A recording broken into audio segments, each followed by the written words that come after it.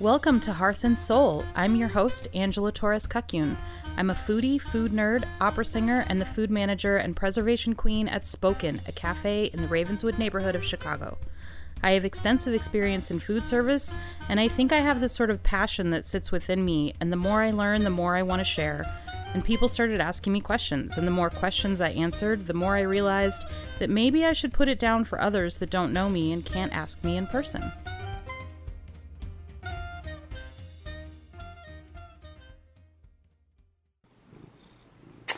Hello, hello! Welcome back to Hearth and Soul.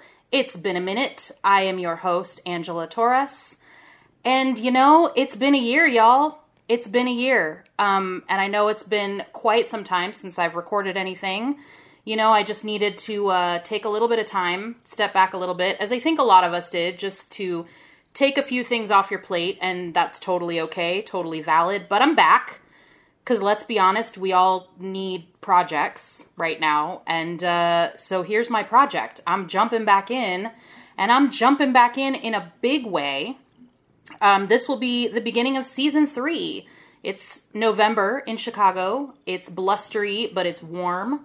But I think we're about to have a turn of the weather, so it's about to be fall for real. And I have set myself up with a challenge. Since it's November, we've got about 6-ish weeks until Christmas, and way less than that until Thanksgiving. Y'all know that I am a holiday nerd, that I have a little elf that I let free in December every year. Well, this year I'm starting early because, again, we all need projects right now to make us feel like we're in control of something. And my project is going to be 25 days of baking. That's right, 25 different bakes between now and Christmas. Christmas Day, that is. I'm a little behind already. I started last week, and I started with these ginger cardamom cookies that my coworker really loves. They're a coconut flour-based gluten-free cookie, really easy to make, the kind you just sort of roll the dough in little balls and then roll it in sugar and smash them and cook them. And they came out really great, and then it was my boss's birthday. So I made him a dark chocolate orange cake that had, the cake itself had orange-infused coffee in it, and then it had a filling of orange-infused chocolate ganache, and then it had an orange-infused whipped chocolate ganache on the outside as a frosting, with dehydrated oranges to decorate it. I was pretty proud of that. It came out really good. And these things will all be posted on my social media, so I'll be taking pictures, I'll be posting all of this stuff. Everybody out there can help me keep track of what number bake I'm on. As I said, I'm already a little behind because I should have done 3 last week to keep myself in line. So that means this week I'm going to have to do 4. But, you know, it's cool. Projects are great. And speaking of projects in the kitchen, today we are going to talk about our quarantine kitchens. Talking about how we feed ourselves during a pandemic. And I have a whole group of people on with me right now. And you all can go ahead and unmute yourselves because I'm going to ask you to introduce yourselves one by one. So let's start with Carlos. You're the first one who unmuted yourself. So go ahead and introduce yourself to our audience. They've probably, I don't know if they've heard from you before, but just give us, I don't know, something about yourself. One sentence about yourself. Go. Just one sentence? Okay. Hi, my name is Carlos. I am a manager at a dentist's office and a tenor by night. I sing opera. There you go. Excellent, excellent. Next up, who has Stan? Please introduce yourself, Stan. Hi, I'm Stan Diswykel. I have a horrible government job by day, and I too am a tenor by night. Or at least I hope I am. When this is all done, we'll all be singing and be happy. So I would say that you are most definitely a tenor. Oh, bless you. And you are most definitely a ridiculously sounding fantastic contralto. Oh, thank you. Thank you. For those listening, I basically have a room full of opera singers here with the exception of one, but you all will recognize him when you hear from him. Next up, who is unmuted? Ian. You all know Ian. but go ahead and introduce yourself anyway. My name is Ian. I am an Aries, I sell whiskey by the name of Uncle Nearest, and I am a baritone when I can be. Right now it's been kind of tough, but you all remember me from many a spirits and holiday episode, period. Yes, absolutely. Well said. Next up, I have Amanda. Hi. I have a dog doing wild things behind me right now, but I'm Amanda Neal. I am a retail manager of a bookstore and kids boutique in the South Loop. And I guess by night, I am a chanteuse, a soprano. What else? I don't know. I like to play ukulele. Yes, she's really awesome with kids as well, and she does these cute little kids concerts virtually, and my nephew just adores her. So throw that in there too. And the last person that we have in the room, well, not actually in the room, this is all virtual. We have Spence, and y'all have heard from Spence before, but Spence, please introduce yourself again. Bloop. I am Spence Warren. That's my name. I'm a filmmaker and a film worker by day and night. It's just what I am. I make music too. I don't have the necessary vocal training to confidently place myself, but you know, I'm probably in the tenor baritone range. Would be my guess. I'd call you'd probably be a tenor. Somewhere in that middle range. And then and shout out to Ian's use of, I'm pretty sure, the Oxford comma in his out loud punctuation. Shout out for that. You're very welcome. I'm very passionate about punctuation. Clearly. So I have brought you all on here because I want to know what people are doing in their kitchens. A lot of people, when we first had the shelter in place here in Chicago, a lot of people took to their kitchens and started learning how to bake and how to cook for themselves. And I found that really inspiring, even though I sort of did the opposite for a little while, because that's what I do normally, if that makes sense. So I want to talk about let's talk about how maybe your eating habits have changed since we all got thrown into this pandemic. And y'all can sort of popcorn in as you have contributions. Popcorn. Lots of popcorn. Now I want popcorn. So has anybody had any major changes in how they eat? I feel like my eating habits are not different. I'm trying to explore that. As you asked that question, it just dawned on me. I don't think anything really changed, which is to say, maybe I always had really bad eating habits. Oh, I mean, it's like you get fast food and you cook at home. When I say you, I mean we cook at home. We have fast food, and every once in a while there's ice cream and soda, and sometimes not. I don't know. Yeah, I have this ritual whenever I pay bills. This is actually a way that my eating habits have changed. I have this ritual. I have a day every month where I pay all the bills, or all the bills that we can afford. And and when it's done, because I absolutely abhor paperwork, I treat myself to sushi afterwards.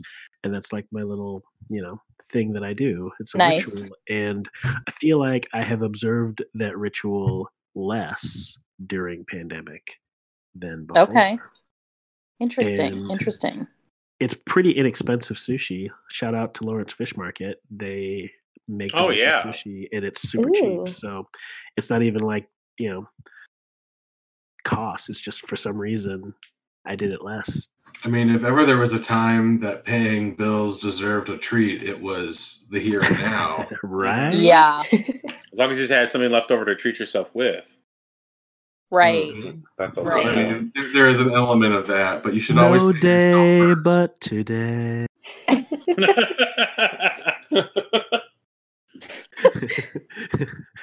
$525,000 I still owe. Oh, I'm very Lord. rarely in the right room for that reference, so you know. Oh my goodness. You're welcome for that. You're So welcome. thank you. Yes, thank you for this space. Does anybody else have any thoughts on like if your daily eating habits have changed and maybe why you think that might be?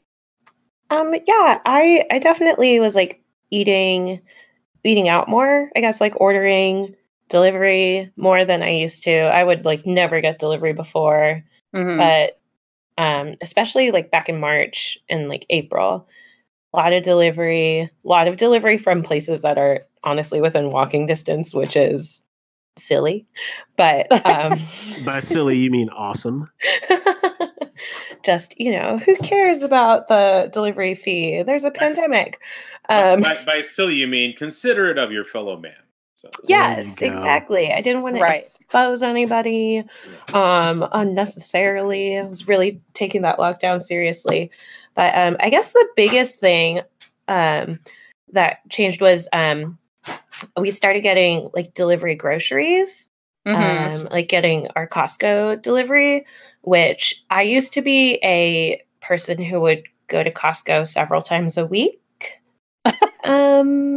Pre-pandemic, which some days every day. And then like condensing it into just one delivery was like, oh, look at how much money I'm saving and not just buying random shit at Costco all the time. Yeah.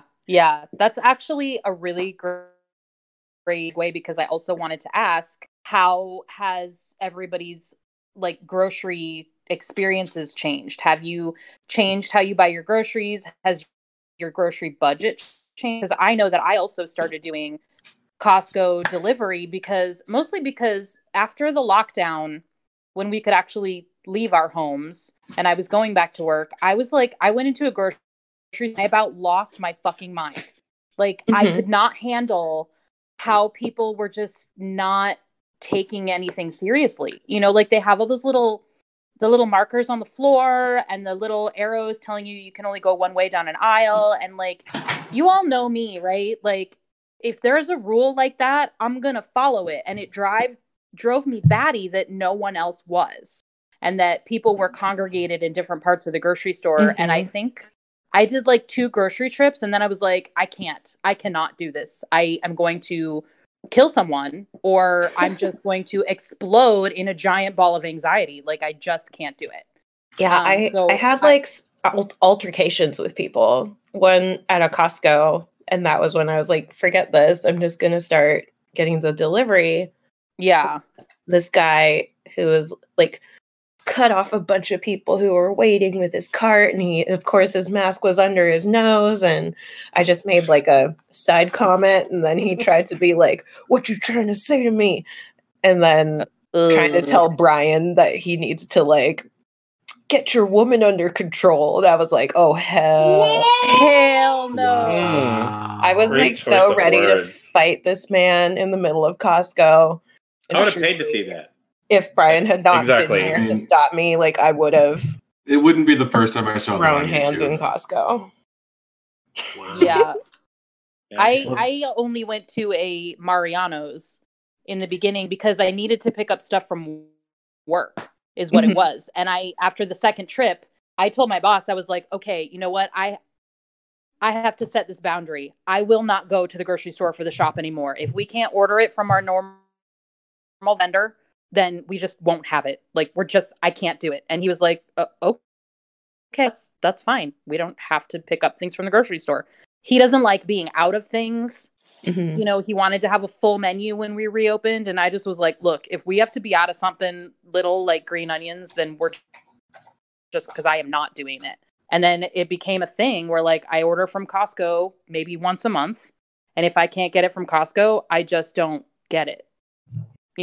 Like I just do without. And that's That's how it's changed for me. Does anybody else have any like major grocery changes? Your story has led me to realize that I have told an inadvertent fib, because there is a big change. And thank you, Amanda, for leading me to realize this. We have this tendency, and I wonder if the rest of y'all do this too, to like order the exact same shit for groceries. Like every time. So much.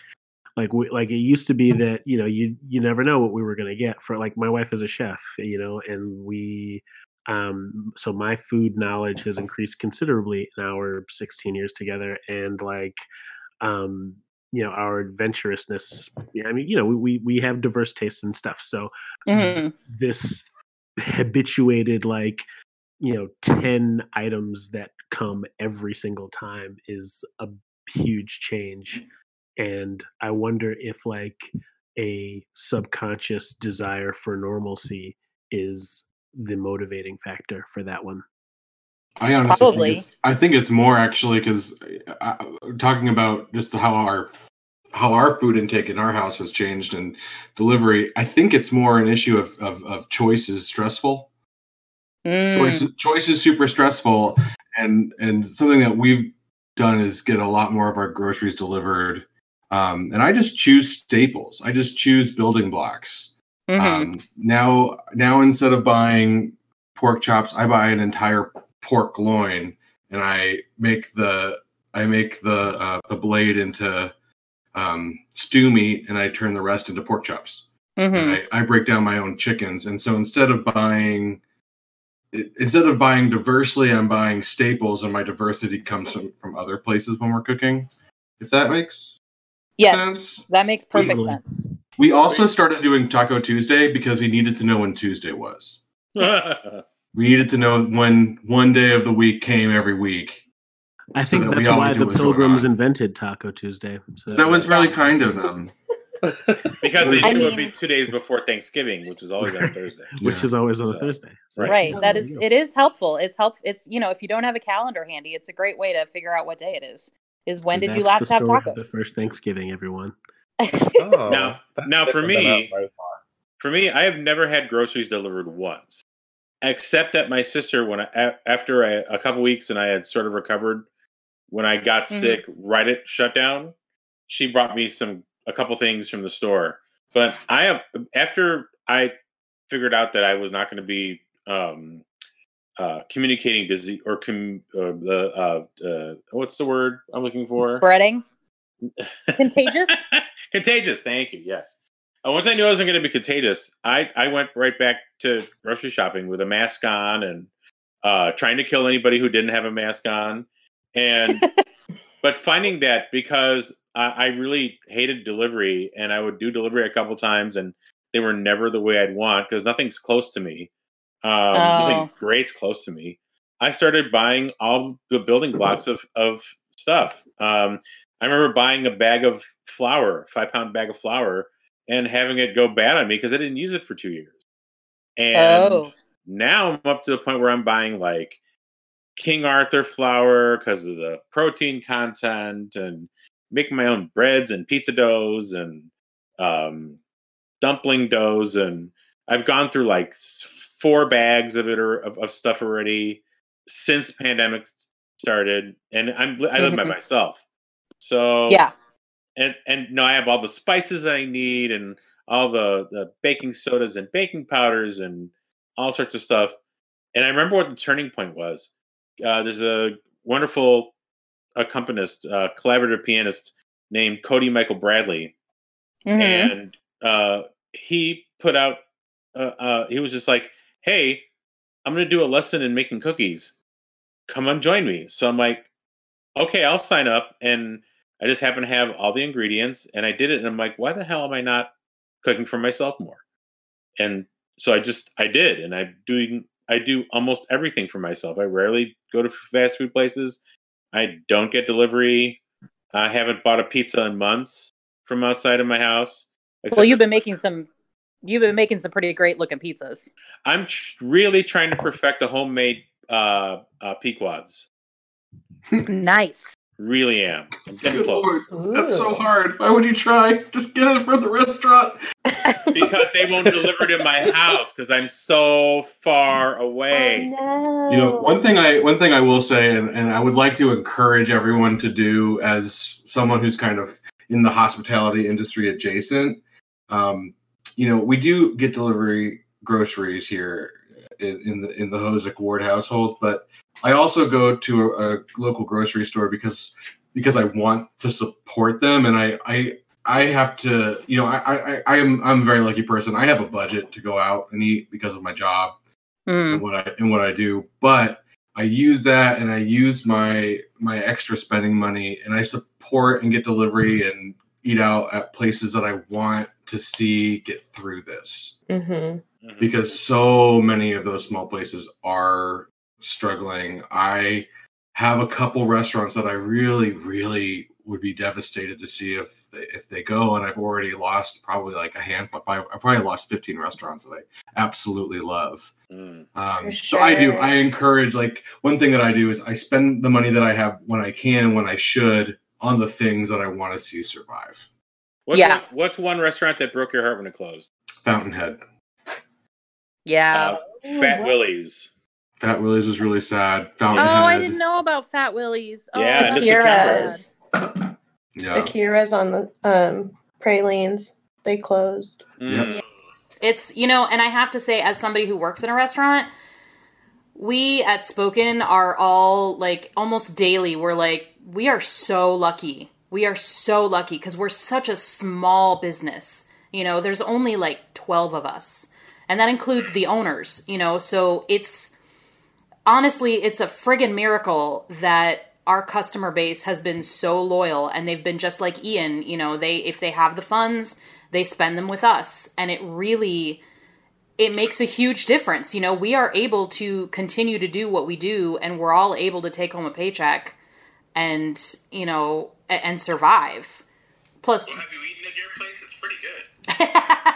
I mean, I do eat a lot of the food at my place because I make it, so. Spoken is one of those places that Nick and I go to because now it's one of our local spots. We kind of just moved back to the area. Yeah, and so I encourage all of you, if you can, tip 25%. Absolutely. Oh yeah. Sure. Most definitely. I will say I do get grocery delivery, but I haven't done a whole lot of takeout. That's just not, I don't know. I used to do it like once a month. It would be like a treat myself kind of thing. And I haven't really done that much of it lately. And I think it just, I don't know. To me, it feels like more work to try and decide. I think you hit it, Ian, when you said like the choices are hard right now. And Choices are always stressful. yeah, but I can look in my, you know, I have my little, all my listeners know that I have my little freezer, my second freezer. It's always stocked with lots of good meat products. And then I get the staples from Costco. And if I need something else, I will go to the Cermak Produce that's around the corner from me. But that's pretty much Cermak Produce because they have a lot of really great, the one over here it's like a giant Mexican grocery store with all kinds of amazing things. So good. Yeah. Kind of medium sized, but it's 2 blocks away. Nice. That's awesome. Yeah. And it's affordable. Like, it's the kind of grocery store that you can go when you're like, oh, money's tight right now, but I need to feed myself. You know, you can go. And if you want Mexican products, Purpose is great for the whole Mexican products. All the ingredients that you could possibly want, they're all there, which is awesome. Absolutely. So, I mean, I will say that is, like, I used to really enjoy grocery shopping, just, like, going somewhere and doing the shopping, and that's the one thing for me that's changed, is that I don't, it's okay now. I'll go into a store now, but for, you know, the last few months or so, I just couldn't do it, and, which is weird for me, to not enjoy going to the grocery store. But I have also just been getting staples. You know, my Costco deliveries always consist of milk so that I can make my yogurt, because I eat yogurt for breakfast. It always has cheese. There's, you know, and then some things I'm able to get through work, which I know a lot of people don't have that accessibility, but like all of my gluten-free flour, I was able to buy 25-pound bags through work. So I've got all of that stuff on hand as well for all my baking needs. To your point about the grocery store, I have had to fly several times since the shutdown in March, and I feel safer on a plane than I do at the grocery store. In terms of my exposure rate, and not all airlines are doing the same thing. I don't want to say that, but I fly airlines that have very strict guidelines, and it is so much better. It is just so much better than going to the grocery store, where you can run into the shithead who had beef with Amanda. Yeah, at Costco. Like, it's just not worth it, ever or at all. Right. If you think that's bad, try taking the CTA every day. I don't want to. Why would I do that? That sounds terrible. It is terrible. It's not a fun time at all. No. Yeah, I can't imagine. I'm really lucky that I don't have to take the CTA every day. I know that some of you on here do, but I can't imagine having to do that. That would make me so paranoid. More so than I already am. You know, I haven't heard from Carlos. Are you there? Oh, I am. I'm listening. Sorry. No, that's all right. So I guess for me, at the beginning of this whole thing, like, I went and bought a lot of Grubhub. So I supported a lot of local restaurants that obviously had Grubhub. But I feel like now, because I am back to normal and I know what the days are, thankfully, because I'm back at my day job, I feel like it's mostly like my best friend cooking for me. So it's whatever we have available, and we obviously have to go through the stress of going through the grocery store and having to deal with everyone's privilege of like, hey, the arrow says this way, and then they're coming towards you, and you're like, sir, you're going the wrong way. A 90-year-old granny behind me. Like, do you really want to? So obviously we grab the staples, and we grab the bread, and are not fancy and are not making our own pizzas and stuff like that. But we're almost there. We're getting there. Just takes practice. Once you get through about 15, 16 crusts, No, seriously. Seriously, he's speaking truths. You start learning things about how different ways to proof, and whether or not you want to do a cold, long ferment or something quick to make a quick crust with, or what do you have to do to line like a Pequod style versus like a DOC, or just some shit you want to put together. So, oh yeah, it's fun. It's like, Angela, what's I'm gonna need that Zoom class. Oh yeah. So, Angela, what's the one thing you've really loved to develop over this time that you really have had time to work on? In the beginning, I did the thing that everybody else was doing. I did the sourdough bread, but because I have to be gluten-free, I had to figure out gluten-free sourdough, which is a little bit tricky, and I still haven't totally mastered it. I think I got to a point where I was tired of eating sourdough bread, so I started making some other kinds of bread. But it's interesting because you're still getting the same kind of ferment that gives you the rise in the bread, but your bread dough is a complete consistency. And so knowing whether or not your loaf is baked all the way through is a completely different thing than regular gluten-filled bread. Normally you have a loaf of bread and you thump it on the bottom, and if it sounds hollow, then it's done. Well, you can do that with a loaf of gluten-free bread, and it'll sound hollow, and it'll look almost, you're like, I can't cook more because it's going to burn. And you let it cool, because you have to let gluten-free products cool completely before you cut into them, and it won't be done on the inside. And there's no way to know. So there was a lot of time spent figuring out, okay, the humidity in my apartment, what does that do to this recipe? What is, the fact that I'm using this brand of flour versus that other brand of flour, like those kinds of things I played with a bit. And I did have quite a few science. Really, yes. Really Hello, pretty. I'm Elton Brown. Crunchy. I had crunchy loaves of bread, which is unheard of in the gluten-free community. So that was kind of awesome. And now I'm because I had this goal of baking cakes for everybody at work. I'm finishing up the year with a few more birthdays for folks at work. So I've gotten to try some new cake flavors and new cake ingredients. So I've been working a lot with black cocoa powder, which is really interesting. It's what they make Oreos out of. It's a cocoa powder that is so much drier and it's so much darker than normal cocoa powder. So it works differently within your recipes. So if you make, for example, if I make my standard gluten-free chocolate cake recipe, which is delicious, if you've tried it, you can't tell the difference. But if I use all black cocoa powder in that cake recipe, it will come out, even though that cocoa powder is drier, the cake itself will come out moist that it falls apart. So you can't cut the layers in half, if that makes sense, to fill them without them falling. It looks like it's a cake that looks like giant Oreo, which is not a bad thing, unless you're not expecting that texture, you know. So, but if you only substitute part of the cocoa powder with the black cocoa, then you get sort of a dark chocolate cake, but with the texture that you want. It's been a very interesting process, and it's been a lot of fun. And I think that my next thing is going to be to perfect a gingerbread cake, gluten-free gingerbread cake. I think I need to work on that. Every year I try to make one, it never works out quite right.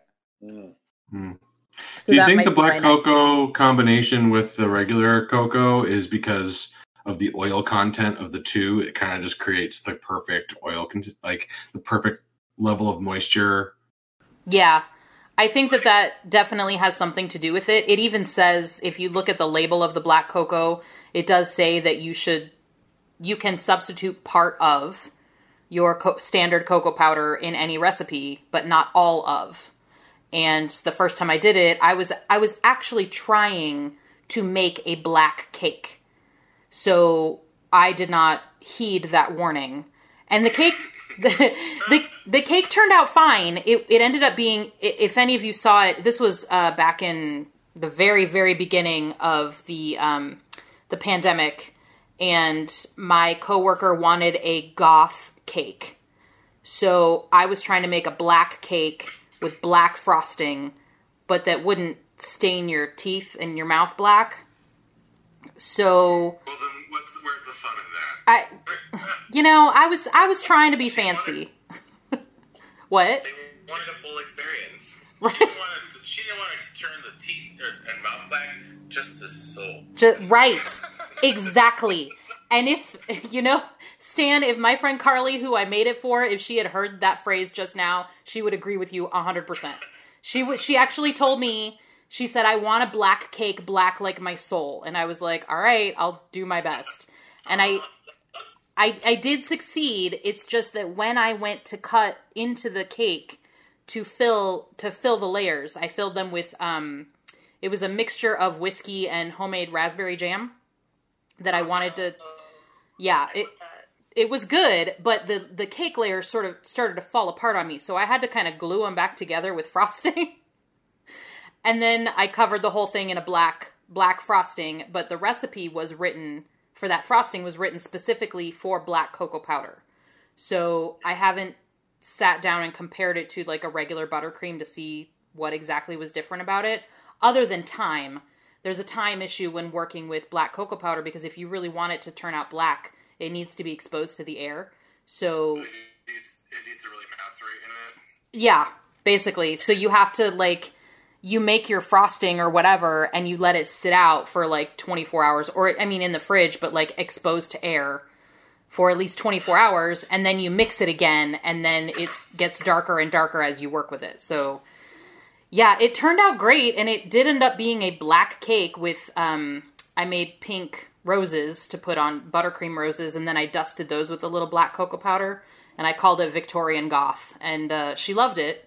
She said it tasted great. So, but yeah, it was totally a learning process that I had the time for, because, we were in lockdown. So Nick has been baking a lot. That's been his big project during quarantine, is to really hone in on his baking skills. Yeah, he's getting good. He's always been a good baker, but he's always been a good home baker, and now he's really trying to step out of his comfort zone and not just make oatmeal cookies. Right. Also make me chocolate chip cookies. Would be great if you could hear that. What other kind of things is he making? So for my birthday was the first week that we could taste things after COVID. So Sorry, he made that's me. Not funny. It kind of was. What a time that was. Talking about how my diet changed. I also blew my knee out in the beginning of quarantine, so I had to think about what I was eating, and I didn't. It was quarantine diet.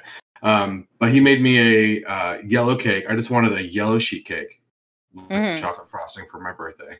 Just good old fashioned, clog your arteries, sugary yellow birthday cake. Okay. He has made some cookies. Nick, what else have you baked? You've been baking a lot. What have you been baking? You did the pie. You did the pumpkin pie. We made our own pumpkin pie puree. Nice. He did the apple pie that was really delicious. Pies are so hard. Yeah, it was so good. He did a fish market apple pie, which is the only kind of apple pie that's acceptable. What is that? Explain. What is that? It's it also been referred to as a Dutch apple pie, but it has a sour cream and kind of a creamier filling, and with a crumble top. I love that. Actually, I've been able to do sour creams in the crust, and they're so easy to work. For how much I love apple pie, I've never actually made one. Oh, girl, get on that. I want apple pie at my wedding. We could make that happen. We should. When is your wedding? Oh my god, it's in March. I'm terrified. You could just have a potluck of apple pies. That sounds great. Can we do that for my birthday on Thanksgiving? I was gonna say it would be kind of fun if it's just literally one apple pie, as your wedding cake, regular size. It has to be a tier. It has to be a tier. I was thinking about tiered, a tiered tiers pie of apple pie. The columns are apple pie. Columns of the single one frisbee plate apple pie. You joke, you but we could make this happen. Sliver. everyone gets a quarter of an inch sliver. So Amanda, you know that awesome. when my sister got married, she didn't have she made a little wedding cake for just her and Daniel for the feeding each other cake bit, but the rest of the dessert for everybody else, she just had a dessert table where basically she asked all of her friends and family who were good at baking desserts to contribute. Yeah. Single pie wedding. I made 5. Was it 5 kinds of pie? Yeah, I made 5 kinds of pie. And she has a friend who makes really great cheesecake. Our friend Rachel, and Rachel made 5 or 6 different kinds of cheesecake. Actually, cheesecake. That's what I started making it during lockdown. I made a few. Oh, you've been making some really cool ones, haven't you? Yeah, I made a Nutella one that was amazing, and I need to make it again.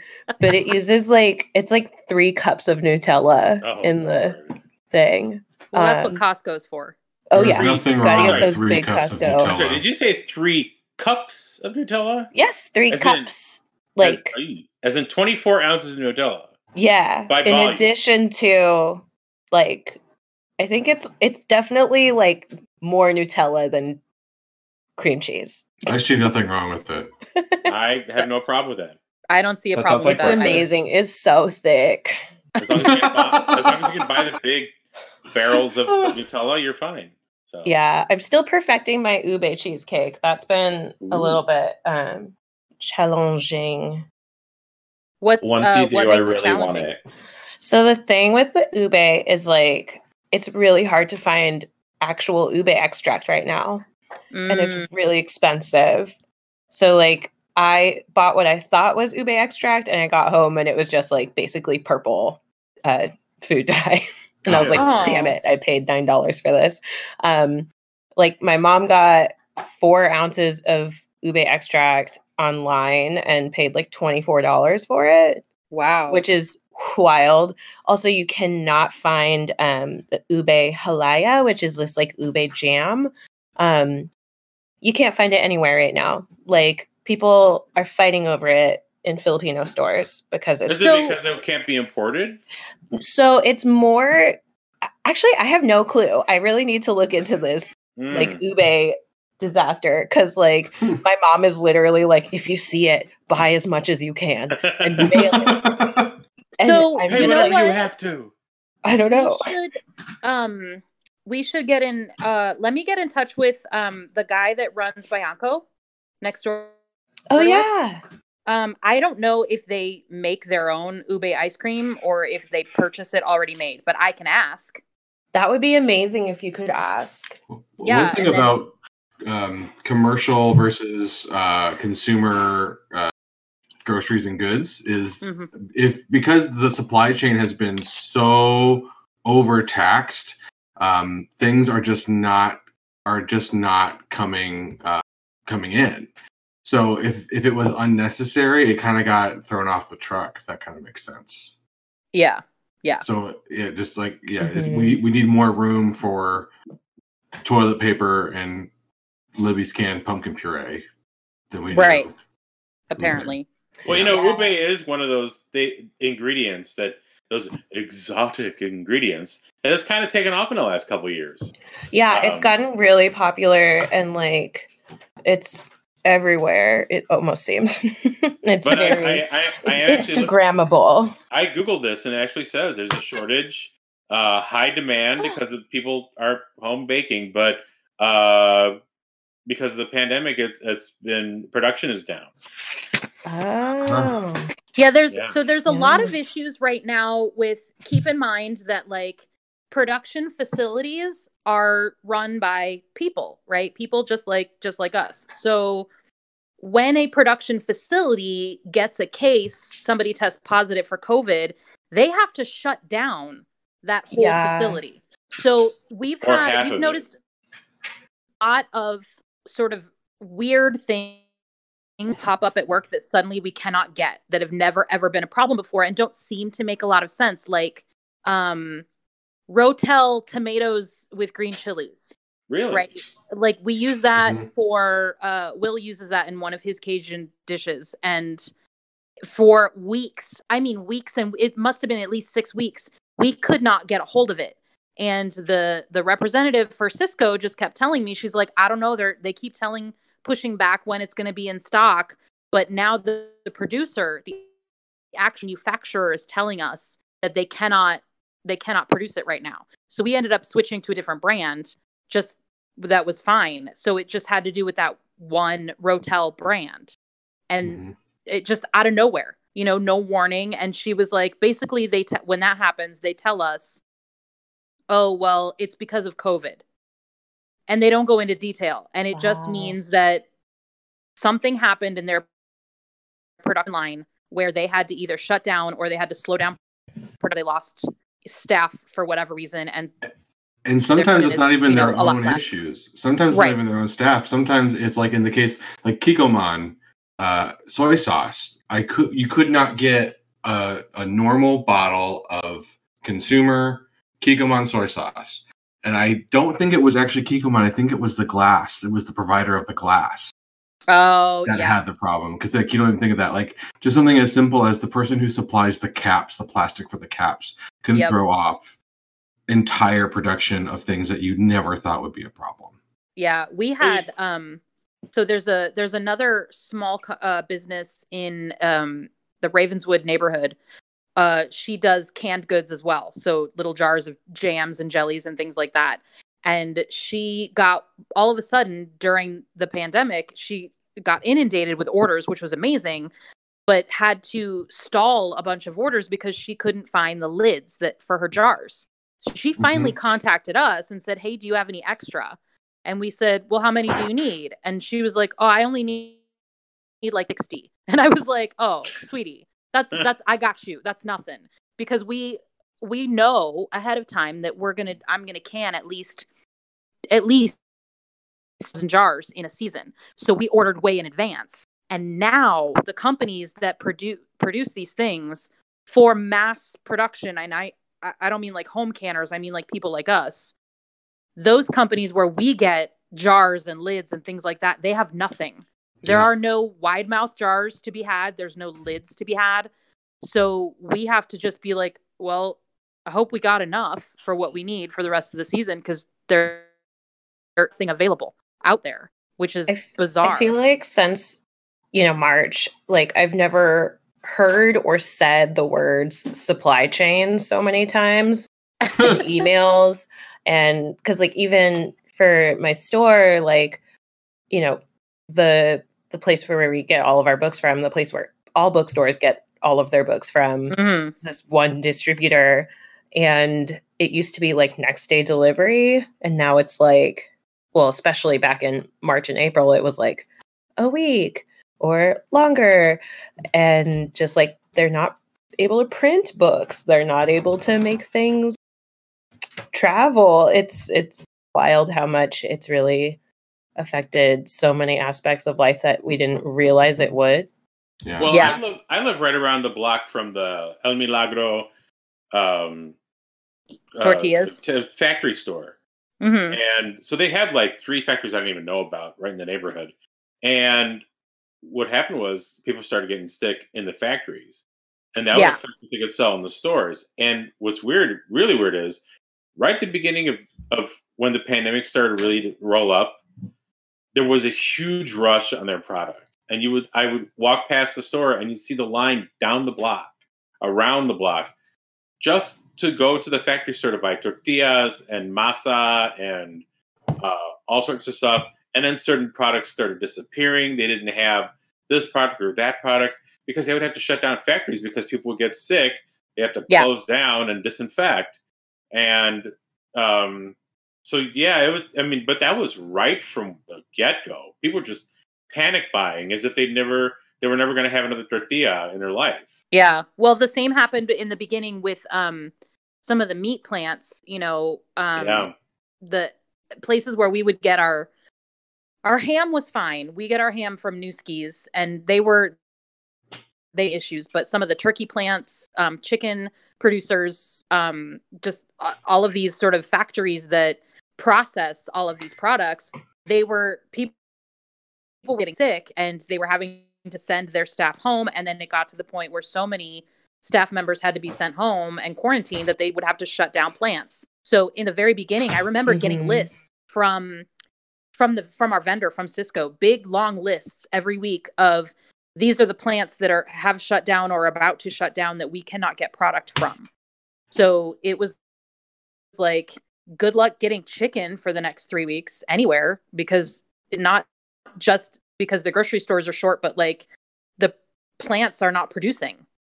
There just isn't anybody to work the plant right now. So it's been a mess on all levels. And I think it's interesting how people, even with all of these shortages, people have still taken to their kitchens and really, I feel like it's been sort of this revival in being able to cook for yourself and feed yourself, which I think is a good thing. I don't love putting like the silver lining on this horrible pandemic, because if we could have gone without this pandemic, I would have rathered that. But I do think that it is an interesting sort of social thing to look at, a study, if you will, in how we have reverted back to a lot of things that were taking place well before our time. People are gardening, people are baking bread, people are, learning to make cheesecakes and pies, people are canning like you wouldn't believe. And I think I think it's really cool. Maybe I'm alone in that thought, but I think you're right. I think there's also, I think, as we've moved, just generally for work, a lot of my work has moved to a digital space, and let me tell you what, I fucking hate it.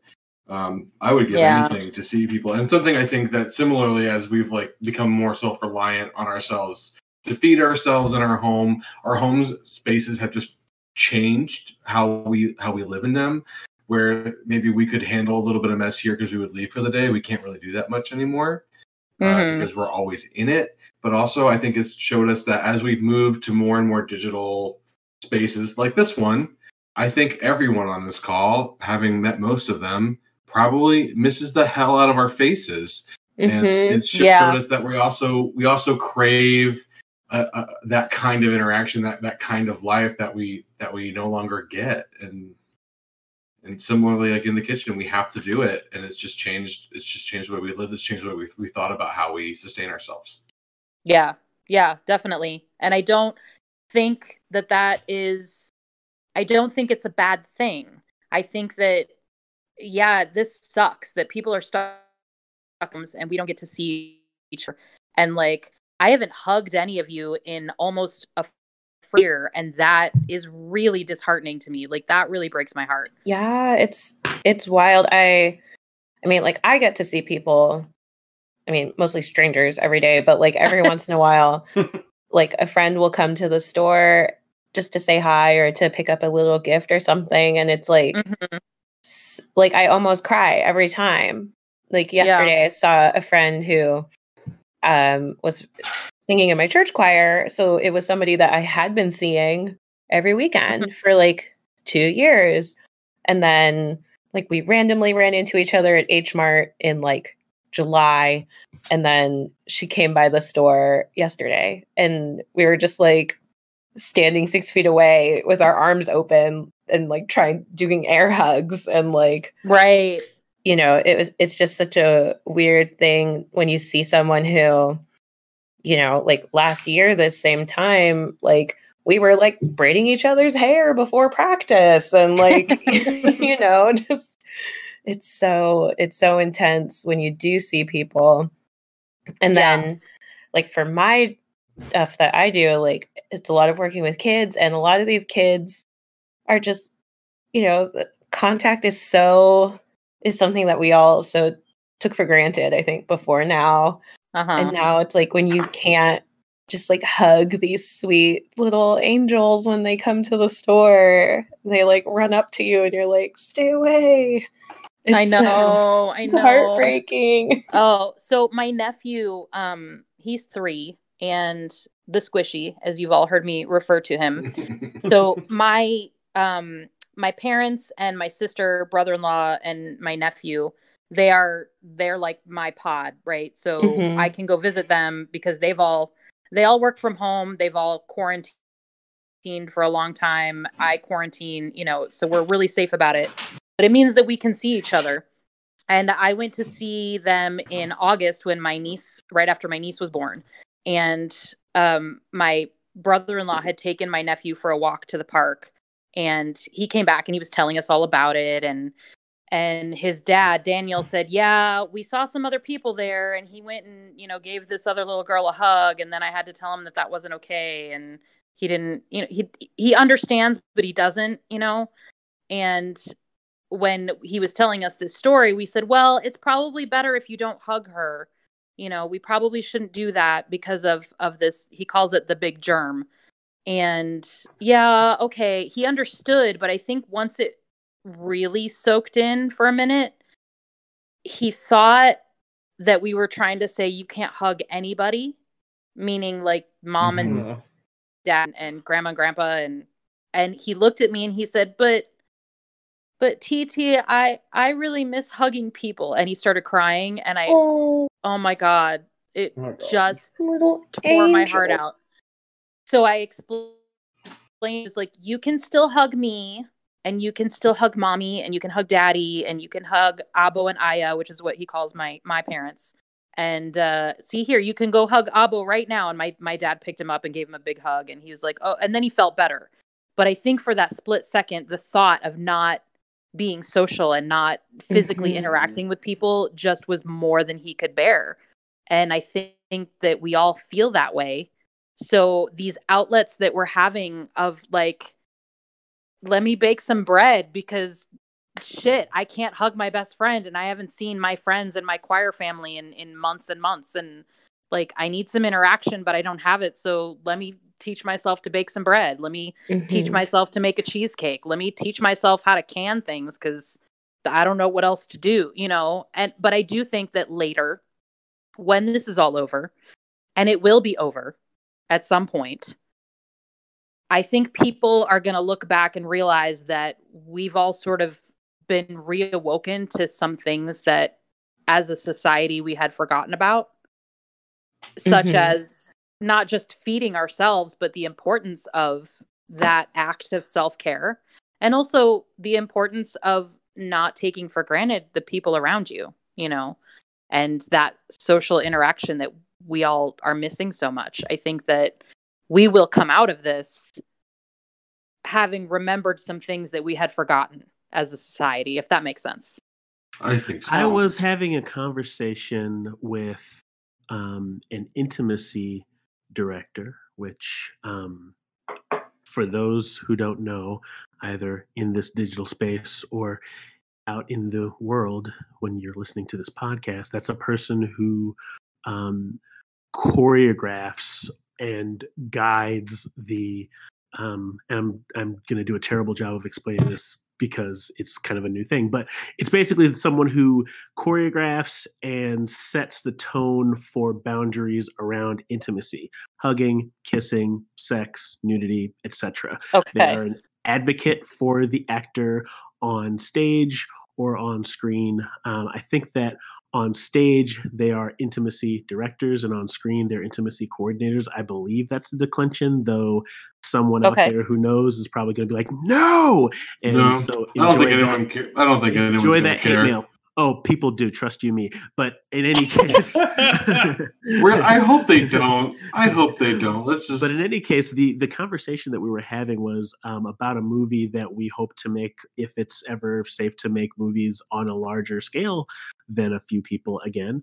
And she brought up this really fascinating point about the notion that intimacy itself is going to take on an entirely new dimension in a post-COVID world, because of the amount of time that we've spent just considering health as like a prerequisite condition for being able to even be in a room with someone and share 6 feet, much less fewer, right? So when I think about the things that y'all have been talking about with regard to like supply chain dynamics and how much, how conscious of that we've become in concert with the idea of this desire for contact that we feel, like casual contact with our friends and stuff.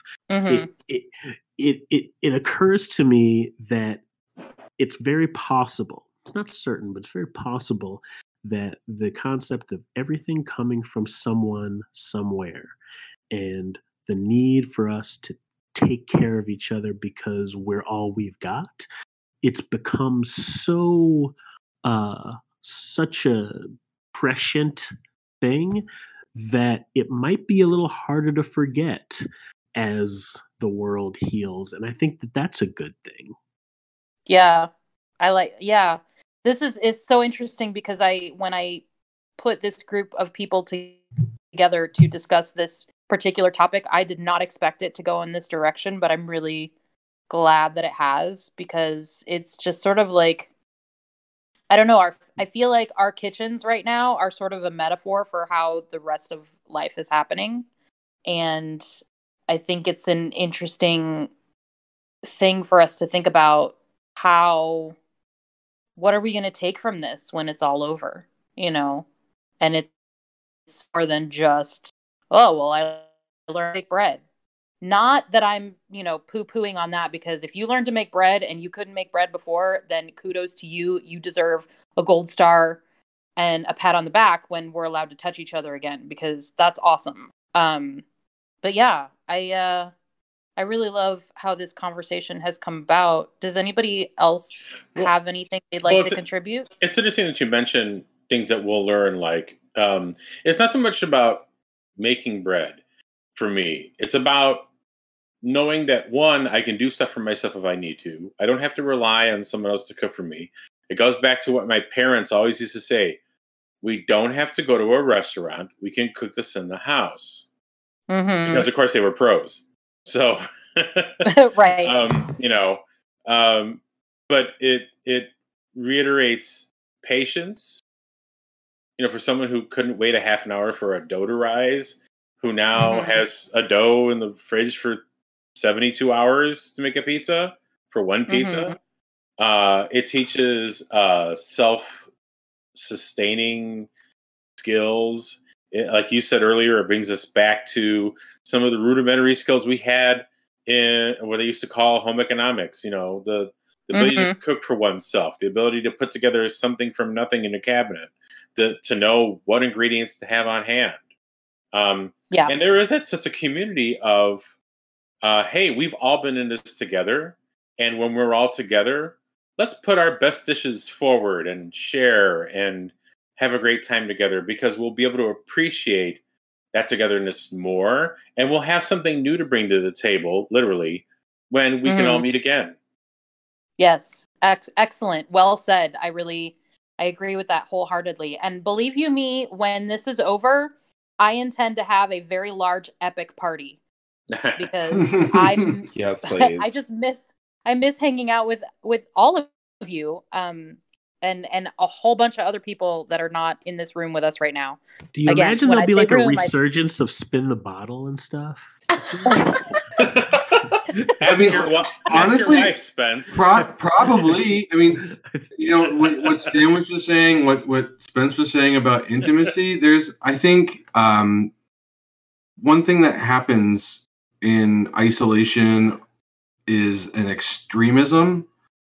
Cultures that are isolated tend to extremely identify with that culture, and I think we're going to see extreme forms of lots of things. I think you're going to see a lot of dinner parties. There's going to be kind of the age of the dinner party. I think people are going to go out to bars and restaurants in truckloads. I think you're just going to start seeing all of these things done in somewhat extreme ways, good or bad, because we crave it. We crave, like Spencer said, that intimacy, that whatever that intimacy is, we crave. We crave sharing, we crave people, and we have all now learned a new way to self-sustain, sustain our own homes. We want to share that as well. I think you're going to see. I think a lot of that's going to be coming out in droves. There is that interesting parallel. You haven't mentioned this, intense kind of, intensifying search for, gratification outside of where ourselves are. And there's this interesting parallel with, identify with the Roaring 20s as being this time of fun and debauchery and of loosening inhibitions and whatnot. And it's weird because we're ending a pandemic and we've been going into our own 20s year-wise. And who knows what's that, as you said, Ian, who knows what we're going to have going into this decade of finally being free of a pandemic and also other things that are affecting our society as well, hopefully. What kind of decadence? We even have our own prohibition lift on the horizon, it would seem. Yeah. We even do have our own prohibition lift. That's right. Thank the Lord. Yeah. If that's your thing. Yeah. That's there are absolutely a lot of parallels that we can draw. That's really, I had not thought about that. When was the Spanish flu? Who had the flapper party? I did. Yeah, exactly. Yeah. When the Spanish flu was in 1918, right? Yeah. What's 2 years? What's 2 years? Yeah. That's a crazy parallel. Mm-hmm. Yeah, it's kind of insane. We should all research what happened after the Great Depression a little bit more, I think, just to prep ourselves a smidge. Yeah, I think that... World War happened after the Great Depression, so... Right. Yeah. Right, so let's all read that. So let's prep ourselves. We fought. So that was a really good idea, Ian, is what you're saying, Stan. Debbie Downer. Yeah. But I do think that this resurgence of basically learning to care for yourself, learning to care for your home, learning to feed yourself, learning to, like you said, Stan, look in a cabinet and be like, this is what I have. What can I make? Those are skills that they had during the Great Depression. Those are skills that they had during World War II. Those are skills that they had to develop because of the things that were happening in that time period. And we are redeveloping, if you will, those skills now for a lot of people. And I think that's, in the end, I think that that's what can save people, is having those skills. It's kind of fascinating about that, though. Like when you talk about World War II and like kind of pre-World War II skills, it gets my mind thinking about like, and then like post-World War II, we got stuff like microwaves and candy bars and instant popcorn and oh my goodness. And TV dinners and TV dinners and so it's like, well, I think that's what we're going to see is actually, that's a really good point. We've been talking about going kind of reverting back to hands-on skills. A lot of the automation of food was born out of not just World War II innovations, which it absolutely was, but also a yearning for it, a need for it as things became more fast-paced, as we changed the way we worked. I don't know if we're going to go into. I do not want to predict that we're going to have a war at the end of. God, I hope not. Dear God, I couldn't handle it emotionally. Celebrate with a big world war, yeah. But nonetheless, I think that's a good point. We're going to come out of this, and we're going to be doing all these things, and we're going to be teaching our kids these things, and that generation is going to know it, and they're going to be sick of us, and they're going to revert back to TV dinners. And they're going to revert back to candy bars and instant popcorn because that's going to be not what their parents is. It's going to be the next step. I mean, I suppose one thing, though, that's sort of different is that we will not, as we were at the end of World War II, we will not be, or I should say, very likely we will not be leading the world in scientific and engineering innovation the way we were at the end of World War II. So, all of that stuff kind of does come, or a lot of that comes out of that too. So a little bit, but I do think that there's something to be said about not doing what your parents did. Sure. So much of how we buy things is based on both what we learned and what we reject. In the 1980s, there was a huge pull for people in their 20s and 30s to drink clear spirits because whiskey, scotch, cognac was the drink of your dad. And that changed the way that people drank entirely. Vodka became king. And then you get into the 90s and the 2000s, and it's all about the Cosmo and those kinds of things. I think the same thing is going to happen. Like we're going to see eventually, we've been doing all these awesome things. We're going to teach our kids and our nieces and our nephews and our cousins how to make awesome sourdough bread, and they're going to turn 22 and they're going to be like, fuck you guys, I'm going to buy it from the store because it's just going to be I think you're going to see that down the line. I would imagine if you are, might I recommend Le Boulangerie Logan. I do wonder if like the style of rebellion will be a little different for that generation, if for no other reason than so fewer of them are themselves being raised by children now. Like I've been thinking a lot about this notion, like so many people are like in their 30s and even early 40s having their first kids. And I have this notion that like when people who actually know something about the world are the ones that are raising kids, I imagine that things are going to be a bit different for how things happen. Now, that being said, of course, the rebellion that Ian's describing is like a natural process of just becoming an adult human being. But when you're not being raised by some 21, 22, 20-year-old idiot, you might have a better shot of having a healthier. I think a little bit. I think, but like in 1940, 21 is not what 21 is today. For sure. Exactly. I mean, my mother was 23 when she had me, and that was in the late 70s. So it's completely different now, even from then.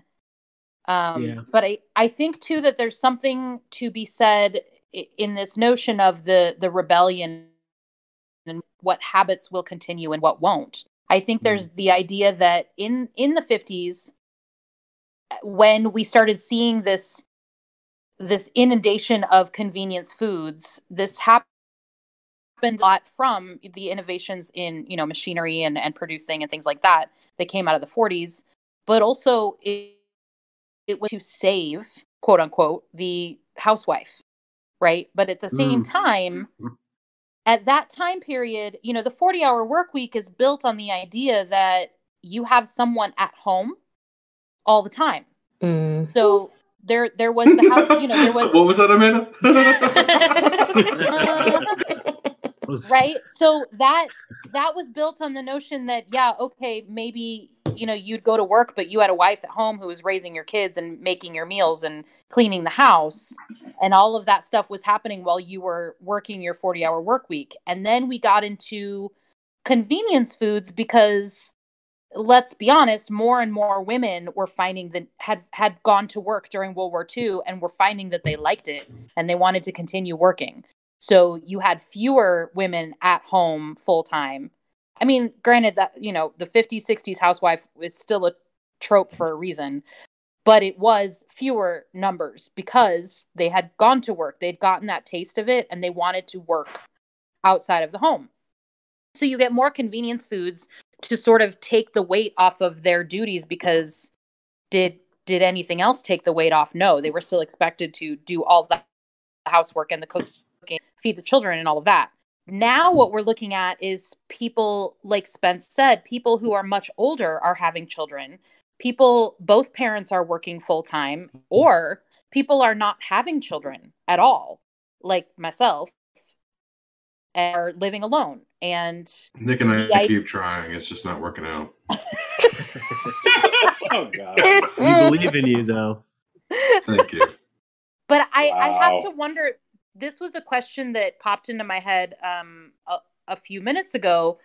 Do we think that because we're a society right now, at least in the United States, we're a society of the hustle, right?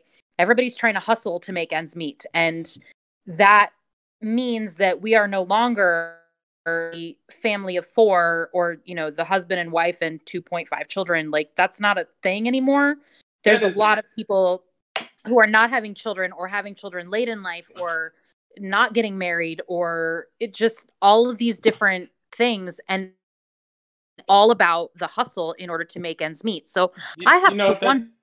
That is an answer that starts all the way in 1981. Right. Okay, because I mean that's a really long answer, because that of course you have to start looking at The Empire Strikes Back. No, that's 1980.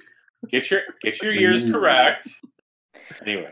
But what I'm wondering is, do we think that post-pandemic, now that people have relearned all these things about themselves, about taking care of themselves and what matters to them as far as being social with friends and that kind of time with other people, I think that we are going to approach the age where the hustle doesn't matter anymore? Are we coming to the end of the hustle, or do you think it's going to resurge with, as Ian put it, our children, not my children, but, the next generation basically saying, fuck y'all, we're going to do it our own way?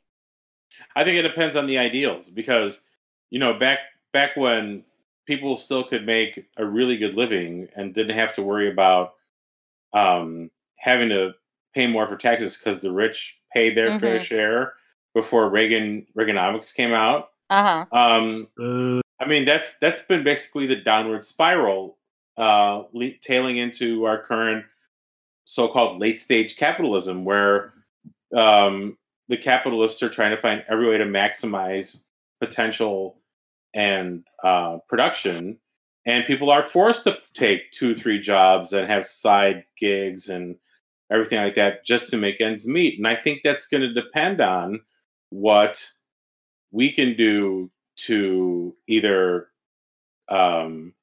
change the way we make money so that we actually have that ability to make more money and not kill ourselves doing it, or come to the realization that we will not have every creature comfort in the world, but that if we can work enough to give us what we need and hopefully put something away for retirement, that we don't have to kill ourselves to do it, and we may actually enjoy the life that we have that we're currently living. And that because we're so ingrained on, okay, you have to make six figures and you have to buy a house and you have to live in the suburbs and you have to buy, you have to shop at Whole Foods and spend your whole paycheck. Maybe that's really not the right way to live. And if we can find this way to live purposefully and live happily and not necessarily own a house, have a yard, have 2.78 kids, whatever, that we'll find the fulfillment that we need without having to be uber rich and be uber competitive and kowtow to capitalism and racism and everything else. Well, I'm a cynic in this. There will be another Reaganomics, and there will be another surge of it, whether we like it or not. The reality is we're all sitting in this room, and I think all of us probably have a similar political ideology or social ideology. We all want what Stan just described, and I absolutely want what Stan just described. I think the reality of the situation is to have that would be idyllic, and there will always be a kind of a pull to that if nothing changes. And I think that there's potential for things to change. I just don't think that that change can happen so fully, especially in the next 30 years. No. Certainly in the next 30 years, it can't happen. I think it'll be really interesting to see what happens in the next 4, and I'm not going to get into that because because it hasn't been certified yet.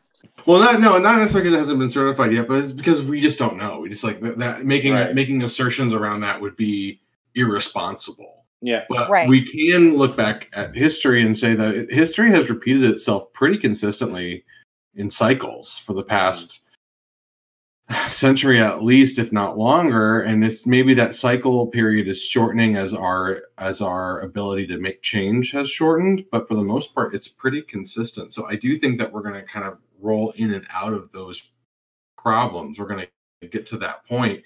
And to even just talk about what we just went through politically in America, which is, I'm trying not to, but fuck it, I guess we're going to do it. The second Harrison did the exact same thing that we are seeing our current administration do. So I'm not as optimistic. I do think that there's going to be reverting. I do think there's going to be rejecting. I do think there's going to be a rebirth of the 80s ideals of Reaganomics. But I do think certain things will have changed. And I do think that one thing that's going to be great coming into the next decade is I think we've all learned the importance of health before wealth to a certain degree. And I think work cultures are going to change and be a lot more positive for people. I think we're going to start wondering about how we can better take care of the women in the workforce who do have families, and we need to support them in a more beneficial way. I think we're going to think about sick days in a very different way and not penalizing people who take sick days. That will be very positive. But other than that, I'm a total cynic, and I think everything's going to probably go to shit in 50 years. So. But so, like, what are we eating? On the food podcast. Have we stopped talking about food? I open sometimes if I get the right people in the room. You never know what we're going to end up talking about. Yeah. I should shut the hell up. All right, so let's bring it back to food. What's everybody's favorite pizza? Well, yeah, go for it. Who wants to talk about their favorite pizza? Go. I don't really naughties. Shoot me. Eat more, but Jets. What? Lou Malnati's, I also really love their pizza, but I'm gonna give a duo shout out to Fat Chris's, who makes just the bomb Detroit style pizza. I I've never Detroit. Where do we get this? So it is on. Oh goodness, where is Fat Chris's? It's on. Is it on Foster, west of Ashland? Yes, Yeah. it is. Thank you. Yes, it is on Yeah, I've been Foster. Okay, gonna have to try that because I get And my it's delicious. Detroit style from the Jets. From the Jet, Because it's which around the corner. my wife and I talk about going to Jets, but we never do it because we forget about it. And I'm then- obsessed with Jets bread. And whenever we want Detroit style pizza, we're just like, all right, Fat Chris's time. Let's do it. Dang. Okay, I'm gonna have to try that place then. It's amazing, and I swear by it. I love that Detroit style pizza. So good. Mine's a Yeah. There's a holy trinity for me. It's Pequod's, Lou Malnati's, and Spaccanapoli. Spaccanapoli is really great. What's that? That's the second fun thing to say that you've said today, Stan. I'm keeping track Spaccanapoli? because Spaccanapoli is really great. you also said dumpling doughs, which is just a very satisfying phrase. Amanda should know about this. Spaccanapoli is a Ravenswood pizza joint just north of Montrose On Wilson. on Wilson that makes Napoli style pizza, and it's just excellent. That sounds amazing. It's just around the corner from Spoken, FYI. Okay. I was like, On I've the definitely block. gone there before. Yeah. So, you come to Spoken for lunch, and then you can go to Spacanopolis for dinner. Just I think a they also have a BYOB policy too. Bet.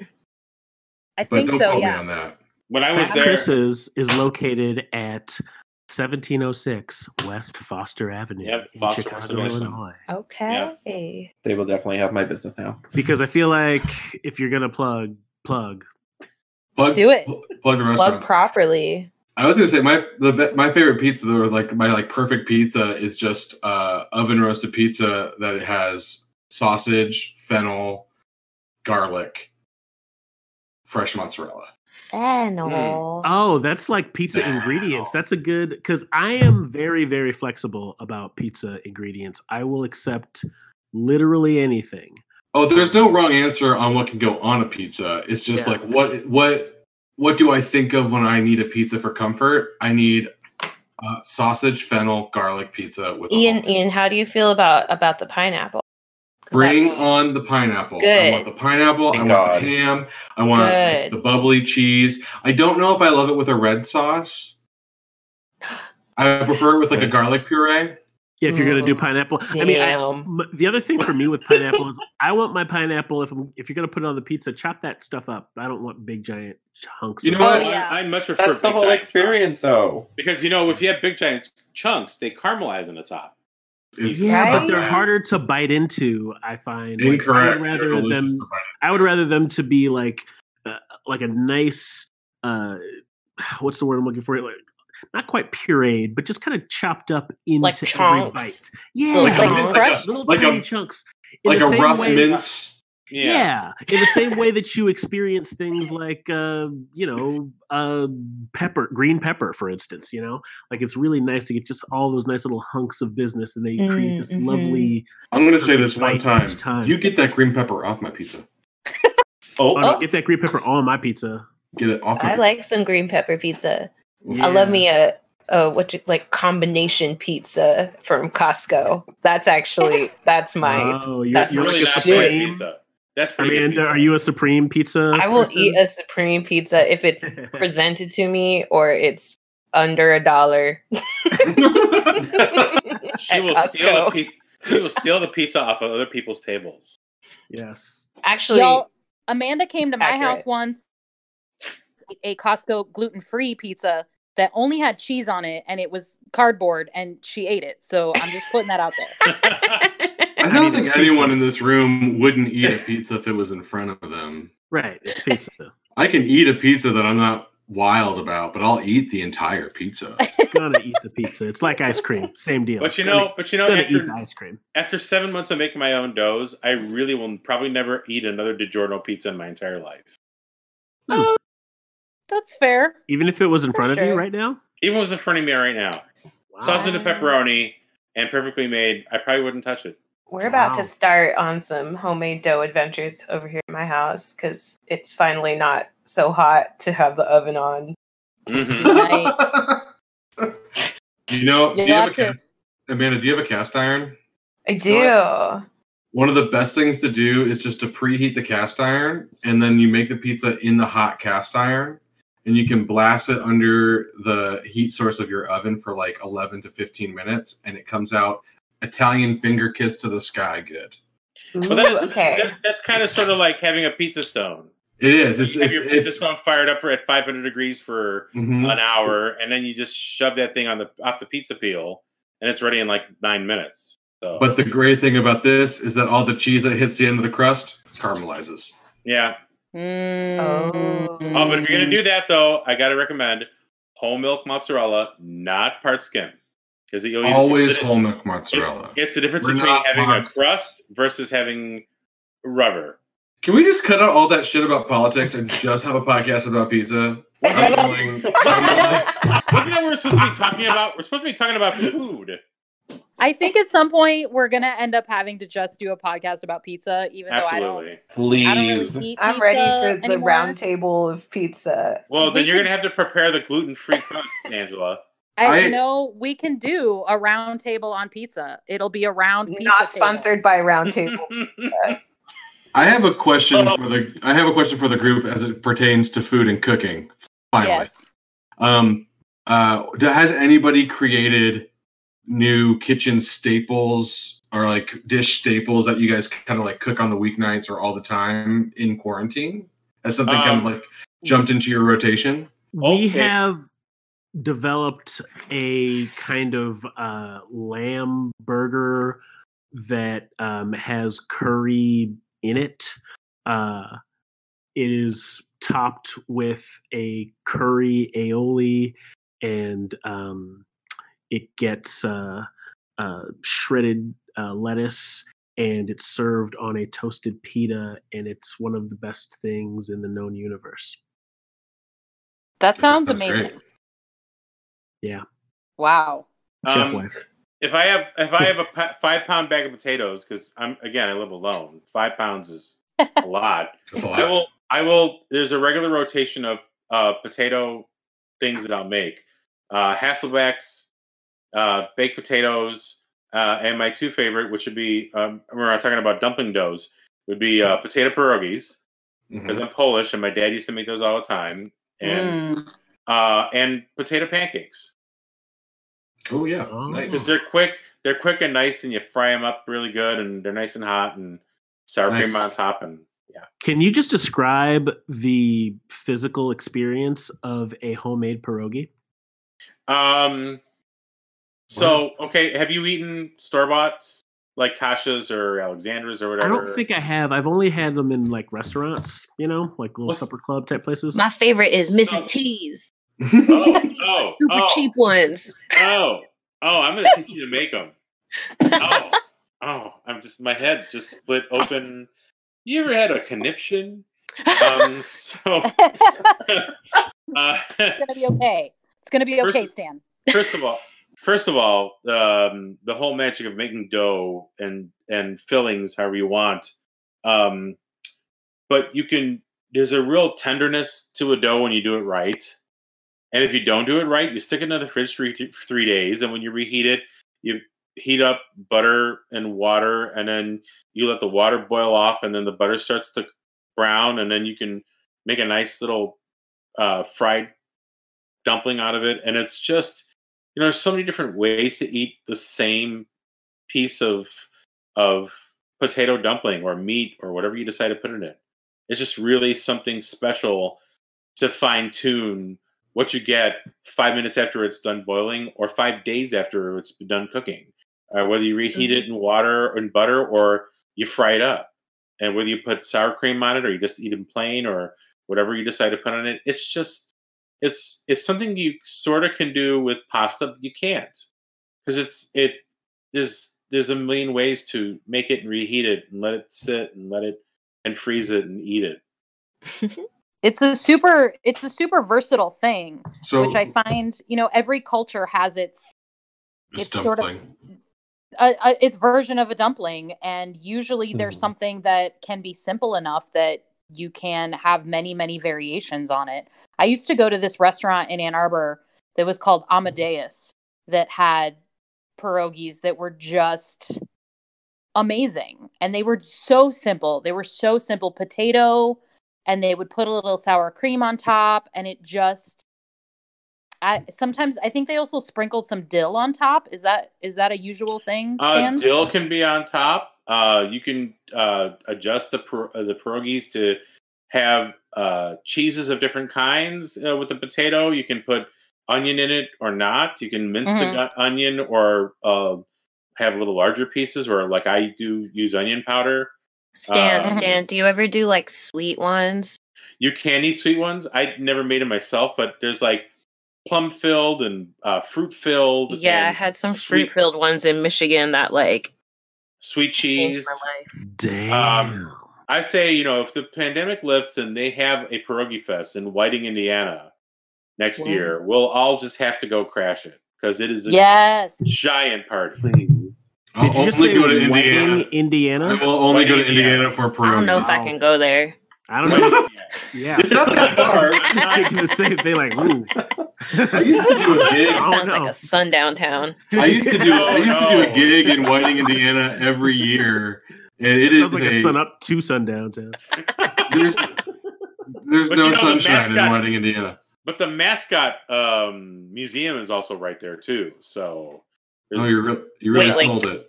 A museum of mascots. Museum of Mascots like in Whiting, Indiana. Where else would it be?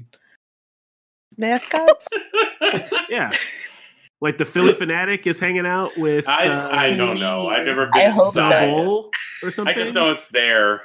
Yeah. So awesome. Sounds terrifying. I mean, speaking of like pierogies, I guess we've been doing some like fusion bullshit at my house with lumpia. Oh, yes. We've been doing some nonsense over here. We did Brian, my partner, Brian, he used to work at Whole Foods. So a lot of his friends are very culinarily inclined. And a couple of his buddies bought a smoker last summer. And like it's outside. So over the summer we would like go and buy like a ginormous $100 brisket from Costco and just throw it in that smoker. And we brought home some of the brisket and made this insane lumpia with it. It was truly like amazing. I can't even, still dream about it. Where was mine? I know, I'll bring you some next time, I swear. We ate it all. But the other day, Brian made some like breakfast lumpia with bacon in it, and then we also did like kind of burgery like lumpia with like ground beef and stuff and onions. And then we were like, oh, we have some random leftover mac and cheese here. Why don't we did not throw that inside the lumpia wrapper? And I felt like I was being a bit sacrilegious, but like it was so good. It was so good. Uber has a Connect option, so can you send us those things? Bye. Yeah. Next time we make it, I swear I'm gonna make like a ton of mac and cheese lumpia. I mean, I can't eat those, but I might gluten myself just to try it. Cause hey, is there gluten-free lumpia wrappers? There's gotta be. There's gotta be. The whole point of a lumpia wrapper is that gluten keeps it thin and I guess that's true. Maybe if there's a rice style one, you know how there's rice paper wrapping? Yeah, the rice paper ones. That could work too. That'd be tasty, I bet. Yeah. Time to go to H Mart. So that'll have to be on your list of experimentation, and you let me know how it turns out. I sure will. I sure will let you know. See, I got to make you some non-soy, right? That too. Yeah. Yeah. So some non-soy, non-gluten. I'll get to work. I promise. I mean, that you might feed be me so much as well. But I got you every once in a while. You have 3 hours. Go. Get right. So we have come up to about an hour and 40 minutes of this conversation. Hey. Well, maybe not quite. Because the beginning recording thing here. It was before we actually started the podcast part, but I have loved talking to you all so much. We can totally do this again. We are going to do this again with this group of people because y'all are just a delight. But I just have one more thing that I want to hit on before we podcast. And it's going to require, Carlos, that everyone contribute because I'm going to ask. I'm calling you out. The introvert. Dang. Wow. Okay, go ahead. To watch. I'm going to start with you. Oh, man. Oh. So go ahead. Does that mean that What's y'all have my to do question? the fight from Beat It, where like we attach your wrists and you knife fight dance?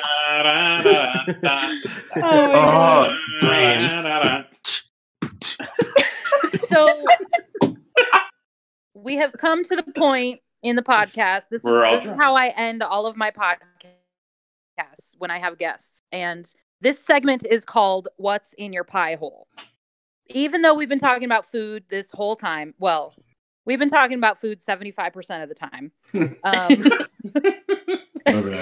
Lower. It's fine. It's fine. This such is the nature of the world we're living in right now. What this segment is, for those who are not familiar, is I want to know what is the thing that you're super into eating right now.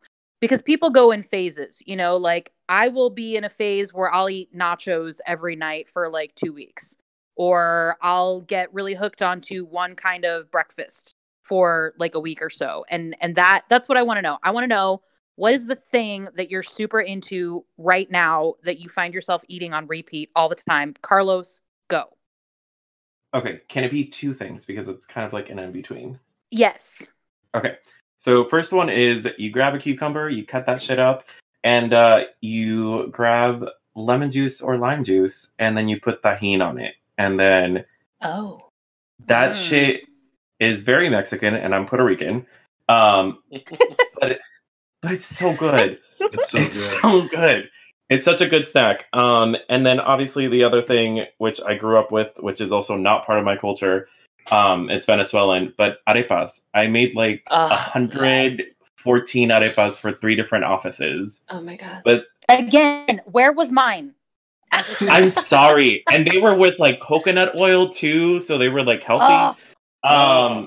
Is it healthy? But I lie to myself. They're not as really healthy as 3 cups of Nutella. Okay. There we go. So yeah, so that's Awesome. what's been in my pie hole. Awesome. Who's next? Let's go with Amanda. Okay. I'm gonna do 2 as well because yeah. So the first thing is this like random like seasoning. It's kind of like your that crunchy stuff that you have at Spoken, but it's the chili crunch umami, and it's by the brand SMB, which makes like all your good Japanese like seasonings and curries and stuff like that. And like I just randomly bought it from the little Daiso store out in Niles, which is called Daiso is like a Japanese dollar store. But the store out in Niles is called Hello Tokyo. They have like a little grocery section. Okay. It's like everything is under $2, and I should not go there anymore. But I bought this. I just randomly grabbed this because I saw it on the shelf, and it was like crunchy garlic, like chili oil magic. And yum. I swear, like I had to stop myself from just like spooning the whole thing into my face. Don't stop. I'm obsessed with that. I need to figure out how to make it on my own because there's no way I can keep buying this. But the other thing that kind of goes with it, because I was combining these things, is fried chicken. I've had fried chicken for so many meals this week. In the last couple of weeks, it's been a mess. Like I have been eating Popeyes. I've been eating Jollibee. I got some Bonchon, which if y'all haven't had Bonchon yet, you need to Insert go. plug here. Yeah, I gotta Insert go plug, not sponsored, but Bonchon is a Korean chicken place. Like I guess they're chain. They're all over. They're all over the country. They're all over Asia. But like, their breading will make you cry. You can't go wrong. Get the wings. Get the drumstick. Get the whatever chicky tenders from there. Like, you will just be so pleased. I'm plugging it. They have 2 locations in Chicago. There's one in Chinatown. There's one on Division Street in Wicker Park. Go. Awesome. I actually just made some gluten-free fried chicken in the air fryer that I just got, and it was okay. It was okay. I need to tweak the recipe, so I'll report back. But it was okay. I'm just gonna leave it at that. Ian, what's in your pie hole? I also got a couple things. Obviously, Taco Tuesday is alive and well here at my home, but I've been trying to perfect pasta alla Grecia, which is a guanciale fat sauce that you kind of create. You emulsify the fat from pork, and you make a pepper sauce out of it, and it's just like so comfortable because it's pasta, because it's a bowl of bread. But it's so good. It's so comfortable, and it tastes so good. And I love black pepper. It's one of my favorite flavors.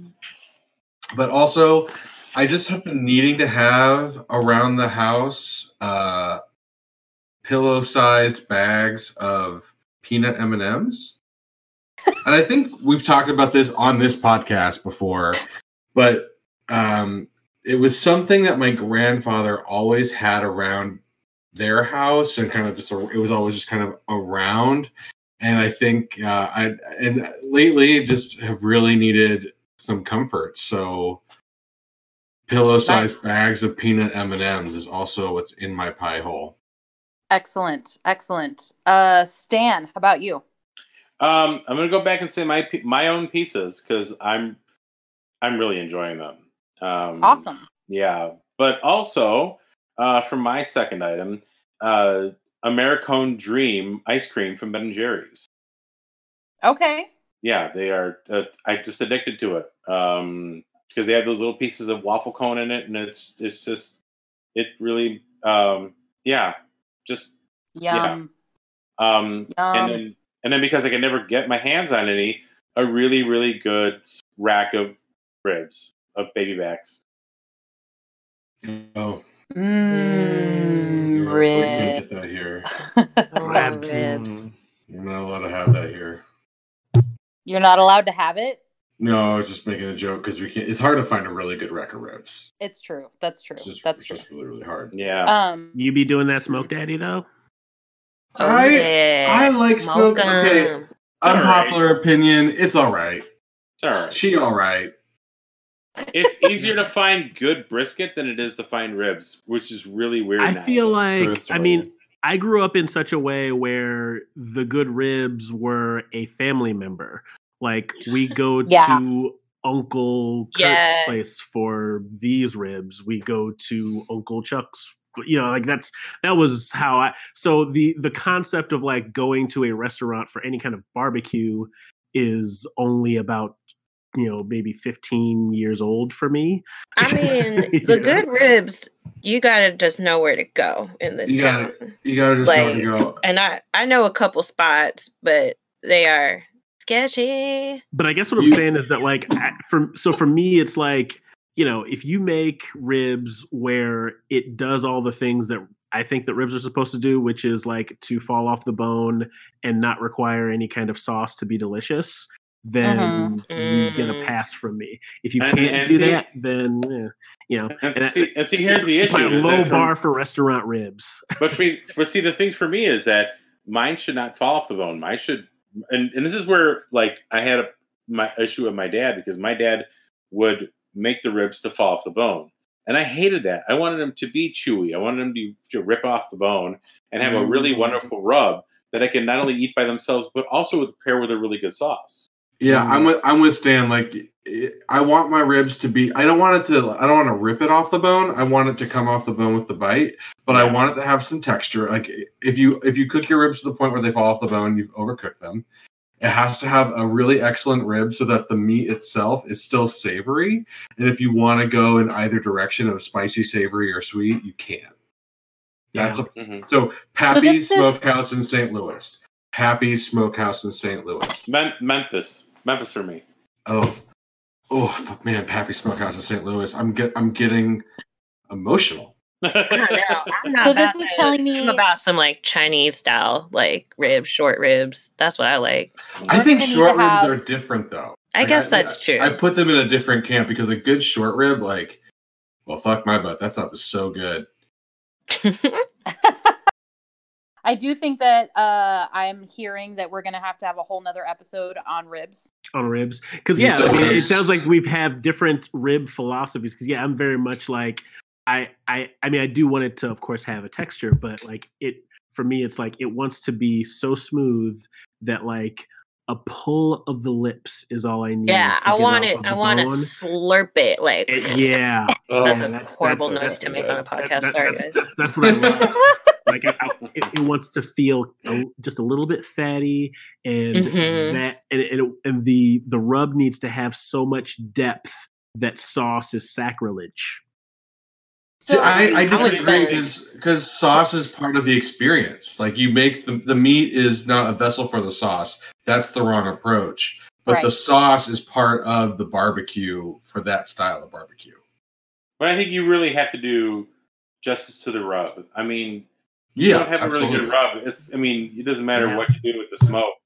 The rub is where everything starts and ends. So. Well, if you don't have a really good rub, you're not going to pull off the bone. Like if you're talking about barbecue chicken, then I'm right there with you on the sauce. But with ribs, nah, man. I just want to taste that meat. Yeah. I think we're gonna have a whole nother podcast on this. So I'm gonna give y'all some homework. Y'all are gonna write a list of your very favorite barbecue rib places in the country. It can be countrywide, right? You're going to write a list of at least 2 or 3 places, and then you're going to tell me why. It's and just then we're going to be a going list to of have a my whole family other members, podcast Angela. about You know this. this. I know. That's fine. Just follow the prompt. Will be good. So, Spence, you are the... Oops. Sorry about that. Besides myself, you're the last one to tell us what's in your pie hole. I'm the final guest pie holer. Okay, so... Yes. I don't know if I've mentioned this in my other couple of appearances on this show, but I am a serious breakfast freak. So, and I draw a distinction between breakfast and breakfast. Breakfast is a lovely little meal that you have. It takes you maybe 3 to 5 minutes to eat it, and it's very nice, and it fills you with energy, and it's great, right? So this is like your kind of granola, and I don't know. I'm straining to think of like things that are like that, but you get the idea. Parfait. I don't know why I said that. I actually don't like parfait. Whatever, but you get the point. Whereas everybody like parfait. It's perfect. It's parfait.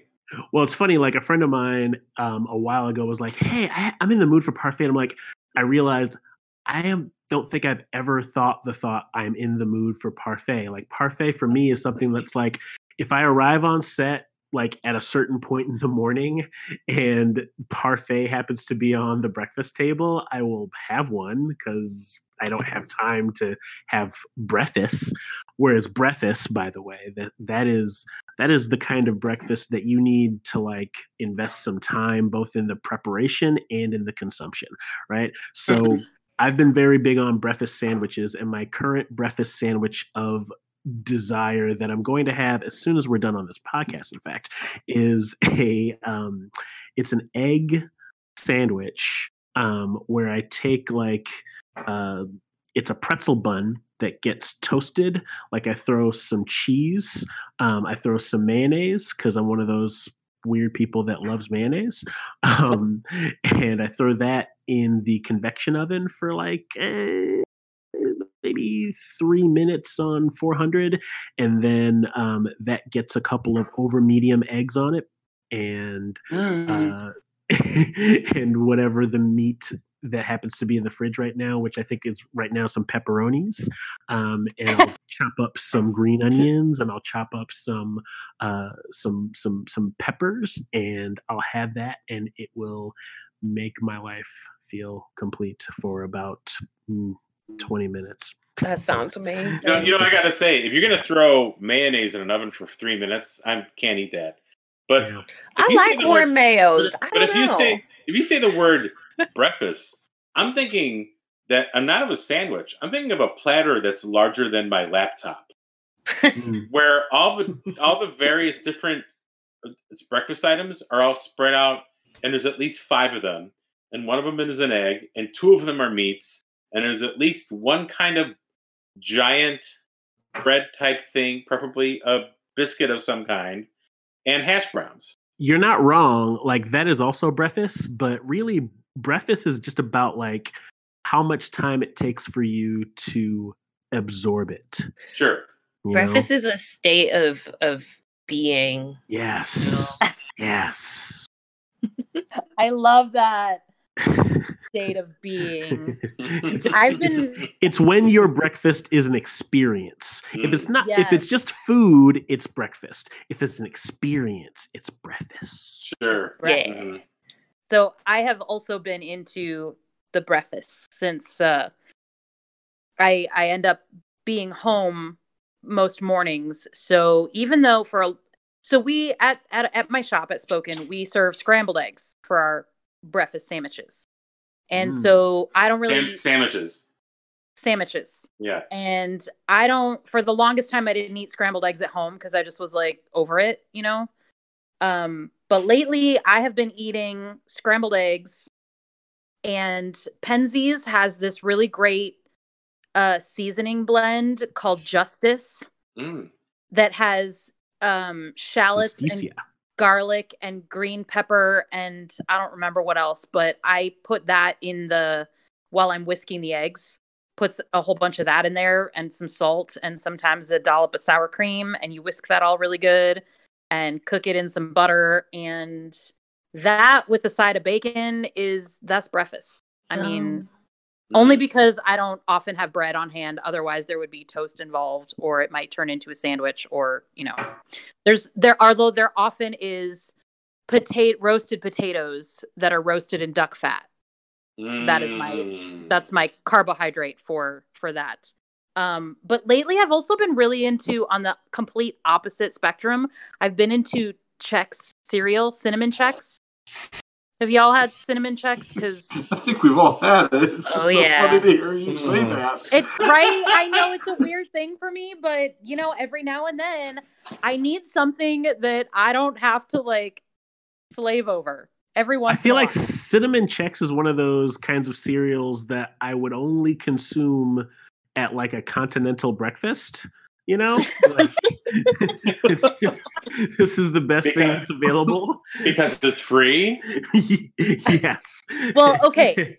I will tell you the reason I bought it was because I had in my brain that I was going to make a pumpkin cheesecake, and cinnamon Chex makes a gluten-free crust for a pumpkin cheesecake. And then one night I was home late and I was hungry, and I dug into the cinnamon Chex, late night snacking like you do, and it sort of went downhill from there.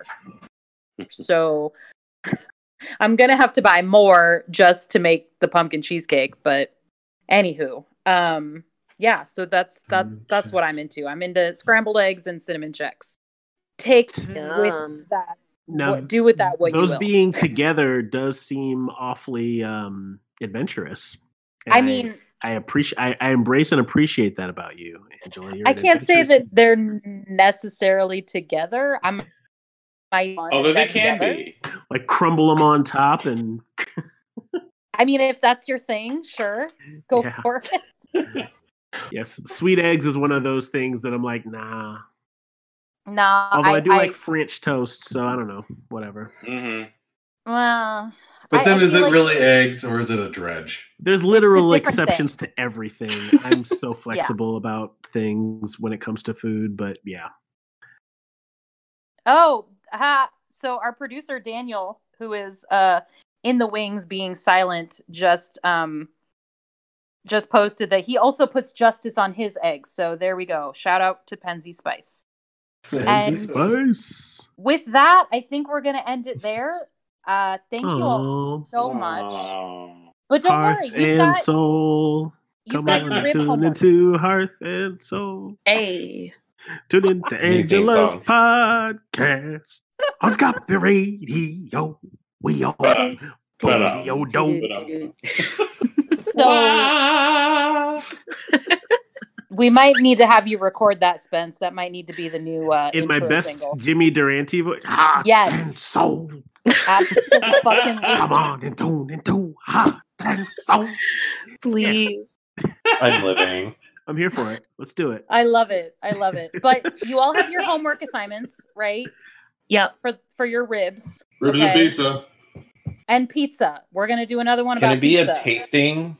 Can it be tasting homework like while we're on the podcast? Well, duh. Thank you. And I have to figure out how Thanks, to make, teacher. I've got to figure out how to make my fancy microphone work so that we could have like an ASMR sort of an experience with the pizza. You know? Oh, man. No, we're good. We're solid. Super solid. Twitter Yes. gonna hate that. I'm biting into the crust. I hate ASMR with every inch of my being. Oh, it is the worst. It's very stretchy. The mozzarella is stretching all over the place. Oh, I hate it. this is good Yes. ending. This is great. This Good is great. Oh, wow. So, Dan, this is the point where you can sort of fade out, I think. Thanks so much for listening to Hearth and Soul.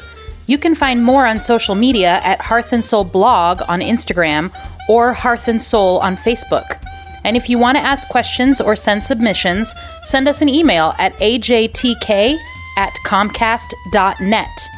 As always, you can find Hearth and Soul on Apple Podcasts, Google Play, and ScoppyMag.com, where you can find all the podcasts on the Scoppy Network. Thanks again for listening. Now go put something good in your pie hole. Ciao!